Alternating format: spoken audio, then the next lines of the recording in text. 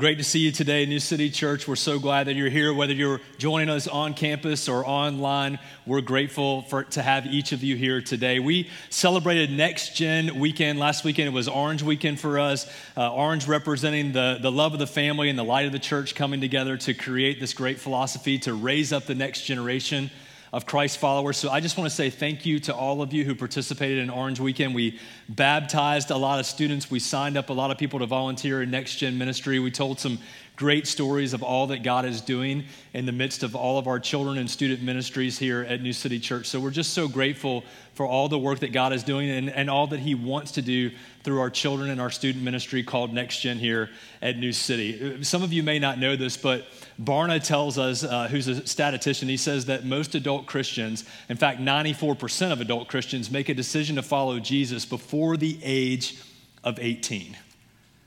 So 94% of adult Christians say that they made a decision to follow Jesus Christ before the age of 18. So our prime mission field as a church begins right in our Next Gen ministry, right in our children's ministry, our student ministry. And we could sure use your help this coming year ministering and volunteering in those areas. So if you've had an inkling in your heart, if the Holy Spirit is nudging you to get involved here at New City, I would just encourage you to take your Pick 3 card. It's available at every campus today. And make sure you fill that out and turn it in before you leave. It's an opportunity to jump in this summer and to volunteer in our children's ministry across all of our campuses. That's also available online, and we would love to have you join us in ministering and being a part of our Next Gen ministry here at New City. Again, thanks so much for participating in Orange Day. It was a great event, a great time to celebrate all that God's doing, and we'll do it again next year and tell more and more stories of what God is doing in our Next Gen ministry. So we've been, as a church, walking through the book of Acts together, and I want to encourage you, if you have a copy of the scriptures, to take out a copy of the scriptures. It's also available on our app or online. You can follow along, and we're going to look at Acts chapter 9. We've been walking through the book of Acts in a couple of different sections, and the section that we're in right now, the series we're in right now, is entitled Beyond. And we're looking specifically at Acts chapter 6 through 12. And when we last left off, we were in Acts chapter 9, you'll remember, with the conversion of Saul of Tarsus, a major turning point in the life of the church. In fact, many historians have said that the conversion of Saul of Tarsus, other than the resurrection of Jesus, was the most important event in human history, because it accelerated the gospel and the work of the gospel far beyond Jerusalem and Jews and all throughout the earth. And so let's rejoin the story in Acts chapter 9, post Saul's conversion, this major event, and let's pick up in the series there. Acts chapter 9, we're going to begin in verse 31.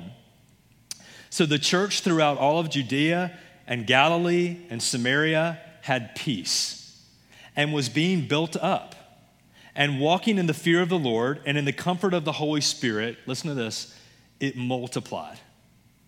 There is now more than likely, in the context of this passage in Acts chapter 9, the passage we're looking at today, there is now more than likely over 100 different churches. In fact, hundreds of different churches, most likely throughout the region. And yet Luke refers to all of those churches, those hundreds of churches throughout the region, as simply the church. And we learn something here, that even though we have different expressions in the church and we have different gatherings throughout the world of the church, we are still one church, united in Jesus Christ. And that's how Luke refers to us, as simply the church. And the church is being built up because the conversion of the church's prime prosecutor or persecutor, if you will, Saul of Tarsus, has now been brought to Jesus, and he stopped his persecution. And so now the church enjoys this season of peace, and it's being built up and it's being edified. But the church doesn't get complacent in that season of peace. No. Rather, it walks, look at the passage again, Acts chapter 9, verse 31. It walks in the fear of the Lord, number one, which is simply devotion and reverence to God. And by the way, if you struggle with fear of other people or fear of circumstances, there's only one thing that drives out fear, and it's perfect love. When you understand how much God loves you and what God has done for you and how big God is and who he really is and his character, when you fear him, which means you're devoted to him, you have reverence for him, you won't fear anyone else. And so out of their fear for the Lord, they don't fear anybody else. And then secondly, the scripture says that they walked in the comfort of the Holy Spirit. So the fear of the Lord and the comfort of the Holy Spirit, and out of that place they were built up and they multiplied. Luke simply says that out of walking in those two ways distinctly, they multiplied. They're not adding anymore, they're multiplying. God's doing an incredible work as they live out the gospel through the fear of the Lord, the devotion and reverence to God, but also knowing that the Holy Spirit, that he is the great comforter. And in the midst of a world that's constantly changing, in the midst of a world where there's hurt and pain and struggle for all of us, even today, the Holy Spirit, part of what the Holy Spirit does for us is he comforts us. And he reminds us of the presence of God with us always, indwelling us even, empowering us even today. So what a great blessing for us as a church. Not only the church, capital C, across the world, but for us, church, for New City Church, that may we walk in the fear of the Lord, right, number one, and may we also walk in the comfort of the Holy Spirit. And out of the fear of the Lord, our devotion to God, and the comfort of the Holy Spirit, may we be built up. And may God multiply the work of the gospel in us and through us to our city and to the world.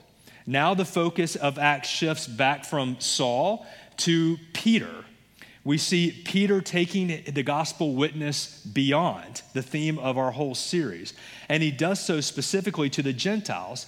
And if you'll look with me in verses 32 through 43, we're going to read a couple of very important stories about how Peter begins to witness beyond Jerusalem and former Jews to Gentiles and to places outside of Jerusalem. We simply read this entry in verse 32, Acts chapter 9, that Peter went here and there, look at it with me, Peter went here and there among them all. And we've said before that all means all, and that's what? That's all means.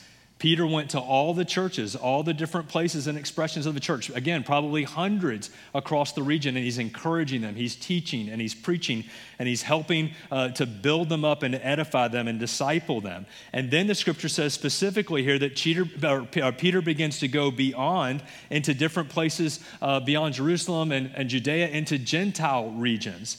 And specifically here, he goes to a place in verses 32 through 35 called Lydda.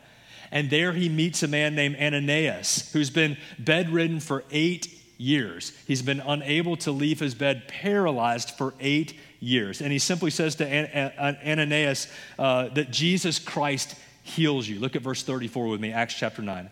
Ananias, Jesus Christ heals you. And this is such an important word for us really quickly, and I'll continue the story, that Peter recognizes that it's not himself that's bringing the power and healing. He says to Ananias, it's Jesus Christ and Jesus alone that heals you. It's the beggar that Peter and John crossed paths with in the temple in Acts chapter 3, where he says, rise and walk. You know, he says that what I have I give to you, which is not silver and gold. What I have is Jesus. And he recognizes that it's only God that he has to give to other people. And by the way, friends, it's only God that we have to offer our neighbors, our children, our relatives, our coworkers, those who are sick and in need of God spiritually or physically. It's only the power of Jesus Christ that we have to offer to them. And he says in verse 34, I want you now, Ananias, I want you to rise and I want you to make your bed. In other words, you're not going to need it anymore.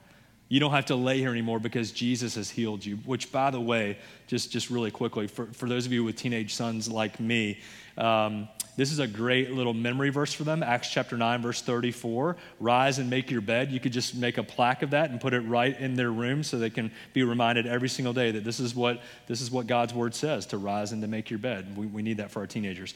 And then out of that, there's this great demonstration, right, this healing that leads to great belief. And this is a great principle and application for us, that the demonstration to one, Ananias, leads to belief for many.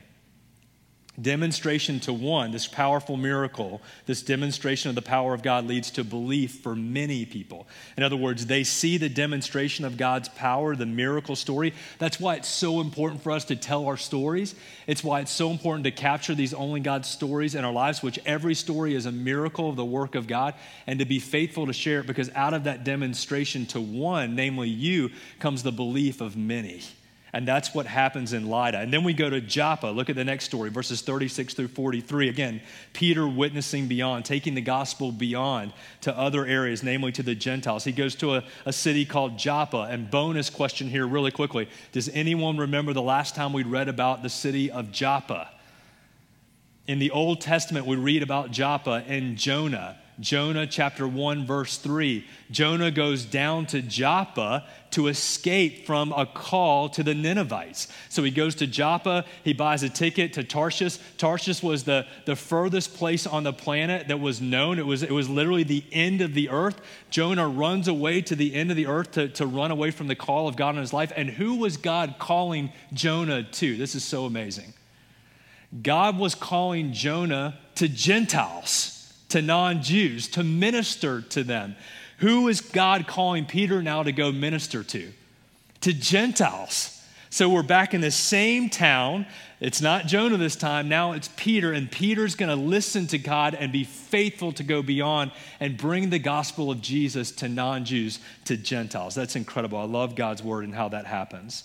And specifically, there's a woman named Tabitha in the city of Joppa, and she's died. She was beloved by many. She was a woman of charity who did a lot of good in that town, in that city, and people are grieving her loss. And Peter clears out the room. You can go read the story for yourself, and he prays over her dead body, and she's resurrected. That's the word that's used in the Greek, the same word that's used for Jesus. There's a resurrection. And Peter brings her out of the room and presents her. Look at the scripture, verse 41, Acts 9. Presents her alive to the other people. And this is such a picture, don't you see, of the gospel and what Jesus does for us. We were dead in our trespasses, and now we're alive in Christ. So Peter presents her alive to all the people. And again, look at verse 42. Many people believed in the Lord. The demonstration to one, the only God story that happened in one is affected or is given to other people. Other people are affected by it. It's multiplied to other people, to the many, to the masses in verse 42. And then finally here, Peter witnesses beyond in this way. In the city of Joppa, he meets another Simon. Remember, Peter's name was Simon too. So he meets another Simon, and this is Simon the tanner. And we read about him really quickly in verse 43. And it's important that Luke identifies him as a tanner because tanners were outcast of the society. Tanners were outcast of the culture. So not only is he a Gentile, but he's also an outcast because of his profession. He was considered unclean. Why? Because he handled the dead carcasses of animals. And so as he's tanning the hides of those animals, he's becoming ceremonially unclean. So he's not allowed to come in Jerusalem or worship in the temple. And he's also a Gentile, so that's a double strike against him. And not only that, just practically speaking, tanners were outcast of the culture and society, not only because they were spiritually unclean, but also even among the Gentile culture, people didn't want to be around him because it smelled. His profession was smelly. I mean, think about it. It's a bunch of dead animals. And he's tanning their skins. It was a smelly job. And so people didn't want to be around him. And this is so significant in thinking about our witness beyond. So beyond people that we recognize or that we're familiar with or culturally that we jive with, but going beyond our comfort zone to other people, to all people, Peter specifically stays at Simon's house. For many days he stays there. And he ministers to him, and no doubt he tells him about Jesus. I think it's so significant that out of all the people in Joppa that Peter could have stayed with, he chooses the tanner, the outcast, the lowliest, the smelliest. And if you want to bring the gospel to other people, if you want to go to dark places and to people who don't know Jesus and go to the places that need Jesus the most, guys, sometimes it's going to be smelly. And sometimes you're going to get that smell on you. And if you really want to minister to people and take the gospel beyond and get serious about that, what's happening here in Acts chapter 9, we're going to have to get some of that smell on us. And Peter demonstrates that so beautifully for us. And now comes the longest single narrative in the book of Acts. Let's just take a breath together. It's 66 verses. It starts in Acts chapter 10 and goes all the way through Acts chapter 11, verse 18. So let's just read it together. I'm kidding. We're not gonna read all of it together. I want you to go and read it for yourself. Study it this week and read this passage for yourself. But let me just story tell it because it's so important, again, in thinking about going beyond. And it's such a powerful demonstration of the gospel breaking through boundaries, specifically to the Gentiles, to non-Jews, and the power of Jesus being known by all people. So the story starts with a man named Cornelius. And of course, it also involves Peter, our main character now. And Cornelius was a Roman centurion. Again, you can read about this in Acts chapter 10 and follow along. A centurion was a Roman soldier, and he had command over 100 men. So that's where we get our word century from, 100. A centurion was over 100 men. And a centurion also was a part of a cohort. A cohort was about 600 men, and then cohorts made up legions. And that was kind of how the Roman army was organized. And so centurions were affluent. He was probably very well known. He lived in a place called Caesarea, which was about 30 miles north of Joppa. If you want to kind of think about it in your mind's eye of where Peter was in Joppa by the sea, and now he goes up to Caesarea, or he's about to go to Caesarea, about 30 miles north. That's where Cornelius lived. And again, he's very well known. He's probably affluent, and he's a God-fearer, the scripture says. Look at chapter 10 in the story, meaning that he probably is worshiping the God of the Israelites. He's seeking to understand who God is, but he hasn't yet known about Jesus. And God gives a vision to Cornelius, and God gives a vision to Peter. So Cornelius is in Caesarea, and Peter is in Joppa, about 30 miles apart. And God, through the Holy Spirit, speaks to both of them. And he starts with Cornelius. He gives him a vision, and he says, I want you to send some men, and I want you to go down to the city of Joppa, and I want you to look for a man named Simon, and you tell him that he needs to come up here, and he needs to speak to you and your household. So Cornelius sends a group of people to go down to Joppa and find Simon and bring him back to Caesarea. And the next day, the Bible says here in the passage that God spoke to Peter, the other side of the equation, and he gives Peter a vision. And the vision that he gives Peter is a vision of beyond, of taking the gospel beyond what was known and what was considered clean to all people. And he does so in a really interesting way. Again, you can go and read the story for yourself. But he shows Peter a vision as Peter is praying, which, by the way, a lot of times God longs to speak to us when we're in a posture and a position of prayer. So if you're looking for God to speak to you, you want God to give you a vision, a fresh understanding of what he's doing, make sure you're regularly in prayer. The Bible says to pray without ceasing, to be in a posture of submission and obedience and willingness to hear from God. It's out of that posture of willingness to receive from God that God gives Peter this fresh vision. And it's an interesting vision. It's a sheet, you'll remember, coming out of heaven with 4 corners. And on the sheet are all kinds of animals. There's birds and reptiles and animals of every kind.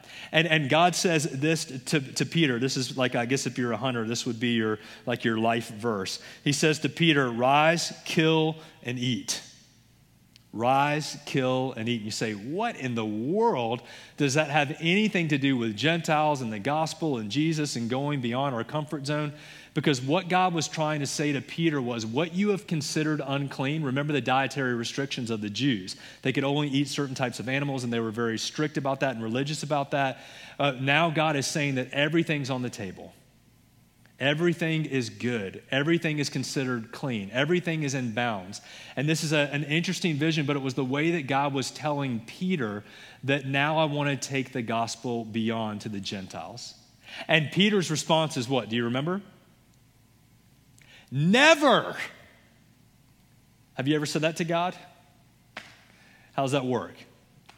Never. God doesn't take never for an answer.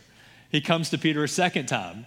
The vision comes to him again. And then guess what? Read the passage. A third time, God gives him the vision. And whenever we see 3 in the scriptures, it's a sign of completion, just like the number 7. So when God says something 3 times, like Isaiah says, holy, holy, holy, it's for emphasis. So God gives this vision 3 times. He's foot stomping this. No, Peter, I'm serious. This is what I want to do, and I want to do it through you. Don't you know that God was thinking, don't be Jonah, Peter. Don't be Jonah. Don't refuse to go to the people that I'm calling you to go to. And so Peter submits. He listens to the vision. He's willing to hear from God. When God says, what I've made clean, don't call common, verse 15, chapter 10. And he says, okay, I understand it. I'm willing to go. And so he goes with this group of people that have come with him from Cornelius' house, and they go up to Caesarea. And here's the interesting thing, just really quick before we jump into the rest of the story. Before God had spoken to Peter, the group from Caesarea was already on their way to get him. So as God is speaking to you sometimes and giving you a vision, the answer is already on its way. They're already walking to you. Sometimes the answer is already on its way in your life, and God is waiting for you to open up your hands and say yes. And when we read about this in Acts chapter 10, as soon as Peter opens up his hands and says, yes, I understand, I'm willing to go, the people, the group from Cornelius call out to him, Simon, does anybody know a Simon? And he raises his hand and says, I'm Simon, I'm Peter, I'll come with you. So he goes with them to Caesarea. And the Bible says that when they're there, the Cornelius falls down on his knees and begins to worship Peter. And Peter says, stand up, I'm just a man. Again, Peter has learned that he's nothing, that it's only the power of God in and through him. And we have to learn that too through humility. He pulls him back on his feet and says, I'm just a man just like you. But he says, I wonder why you've called me here. And Cornelius says, well, I had a vision. And Peter says, I had a vision too. And Cornelius says, I had a vision that you would come here and tell us the truth about God. And so Peter begins, look at the scriptures. Peter begins to preach. He opens his mouth, verse 34, Acts chapter 10, and he begins to preach. And he says, listen to these words, truly I understand, verse 34, that God shows no partiality. Can I just stop there really quickly? We have to guard our hearts as Christians, as followers of Jesus. We have to really guard our hearts against showing partiality towards different types of people. We live in a world that likes to categorize people in all kinds of different ways.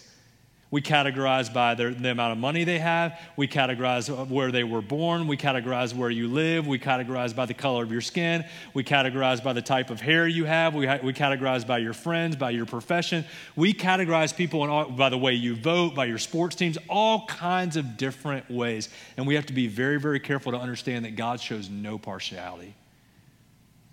That in Christ, we are all new creations. And because we were created in the image of God, that all of us carry dignity. Now, we carry depravity too. We're broken people. We need Jesus. And it's by grace through faith alone that we're saved. But because we're created in the image of God, every single man, woman, and child on the planet, born and unborn, carry the dignity and the fingerprint of God. And we need to treat them as such. I remember being a couple of years ago in Kigali, Rwanda, and visiting the Genocide Museum Memorial there. It's the story of what happened there in 1994 over a 100-day period where Hutus and Tutsis battled with one another, and the Hutus killed almost 1 million Tutsis in 1994 in 100 days. Think about that. Think about it.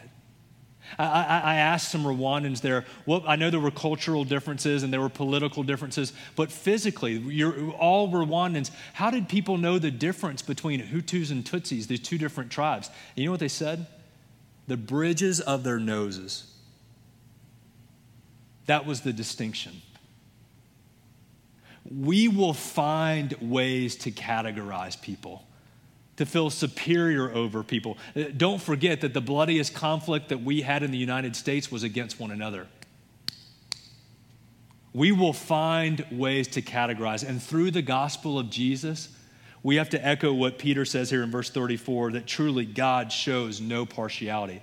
He shows no partiality in our need for him. Without grace, we're not going to make it. But also he shows no partiality in the dignity that we all carry because we were all made in his image. So back to the story. Peter begins to preach. And when he preaches, God shows up. And the Holy Spirit falls on that place. Look at verse 44. While Peter was preaching, while he was saying these things, reminding them of Jesus, telling them about the gospel, the Holy Spirit falls on this place when they heard the word. The Holy Spirit longs to work through the reading, through the preaching of God's word. As we share our stories, as we share God's word, the Holy Spirit longs to enter into those conversations, into those sacred spaces, and do a work in people's lives. So this is just an only God story as they receive the word of God. And Peter says they need to be baptized and they need to be welcomed into the church, to the family of God. The gospel has come to the Gentiles, and Peter sees it. He's obedient. He goes beyond, and he brings it to them. Now the last part of the story. The last part of the story is in Acts chapter 11. And it's Acts chapter 11, verses 1 through 18. Again, I'm not going to read it all, but I want to tell you the story because if I didn't tell this part of the story, we would miss something. The gospel has gone beyond to the Gentiles.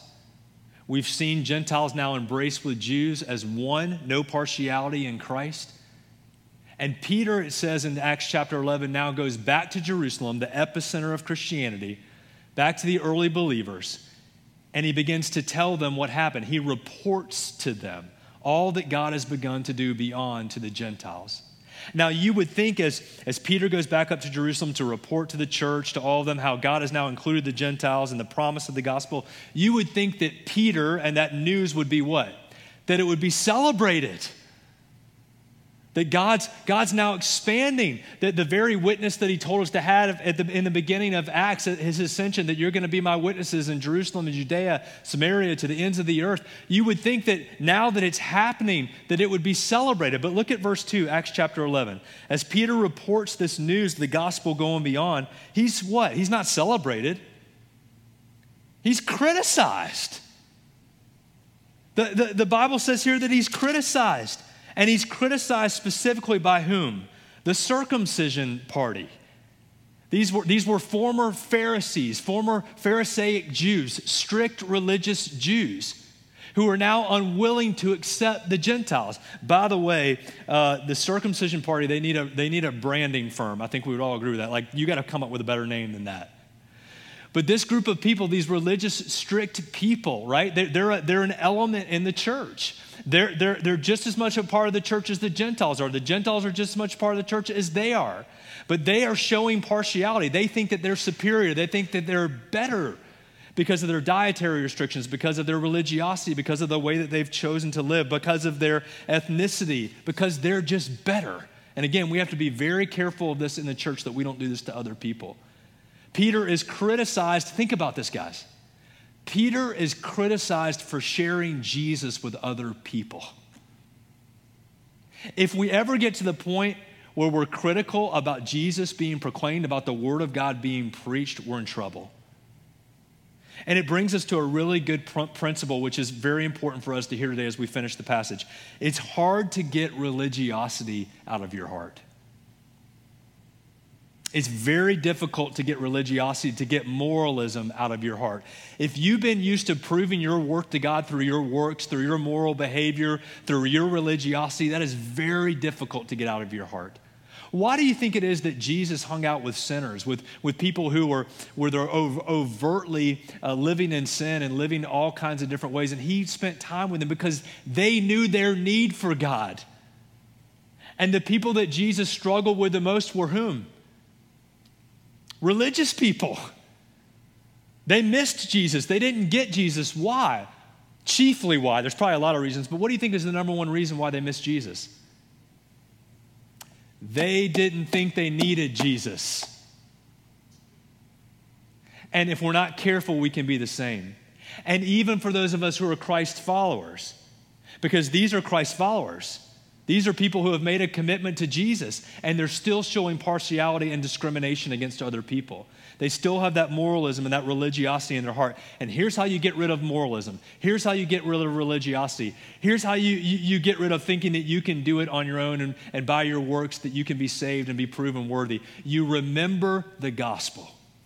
There's only one way for you to get rid of religiosity and moralism in your life today, and that is to preach the gospel of Jesus to your own heart today. To remember how God met you, to remember how God saved you, and that's exactly what Peter does. He begins to explain to them, look at those verses 3 and following. He begins to explain to them in an orderly fashion what God has done, and this is so beautiful. And we have to do this with one another. We have to, as Christians, remind one another of the beauty of the gospel and what God has done for us. And let me just finish today by reading the last part of this passage from Acts chapter 11, verses 15 through 18. And again, if you have your scriptures, follow along with me, because as Peter begins to report and give an orderly explanation of how God has gone beyond to the Gentiles and this new work that God wants to do, this is how he finishes.